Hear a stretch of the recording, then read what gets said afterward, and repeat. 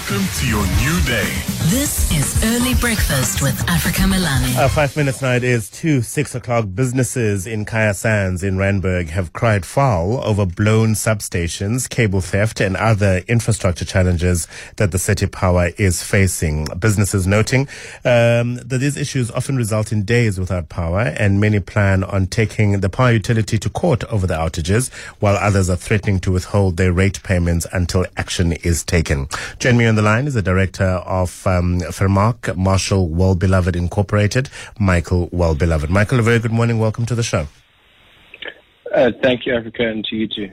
You believe that City Power has failed in 3 critical aspects of its constitutional mandate. They are? Well, sorry, to take 2 steps back, the city's objects are regulated by the Constitution, and they primarily concern the provision of municipal services on a sustainable basis and within the city's financial resources. But in addition to that, the city has certain executive competencies which include town planning and assuring that buildings within an area are developed in a lawful and appropriate manner. What our client ultimately contends is that the problems faced with regard to the electricity failure in the area extended from the mid-2000s to present, and we've seen a progressive derogation of the present electricity reticulation system within the area.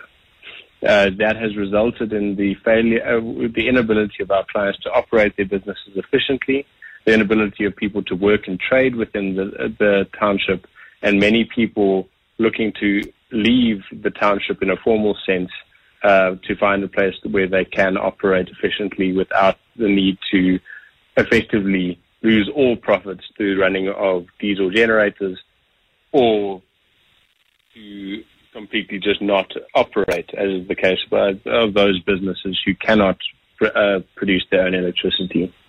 Yeah.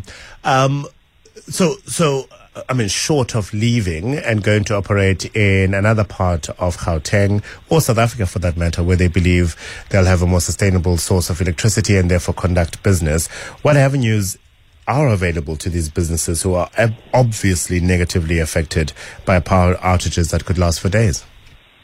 So we are of the view that this type of lack of planning and a lack of let me take 2 steps back.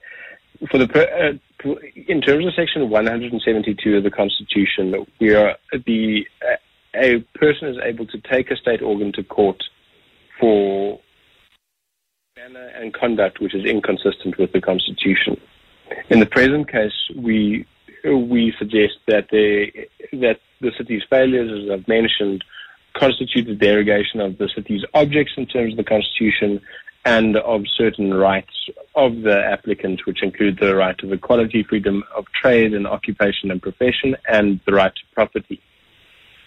Now, and in addition to that, it's a regressive realization of the rights previously enjoyed by them, which include the right to electricity under the Electricity Reticulation Act.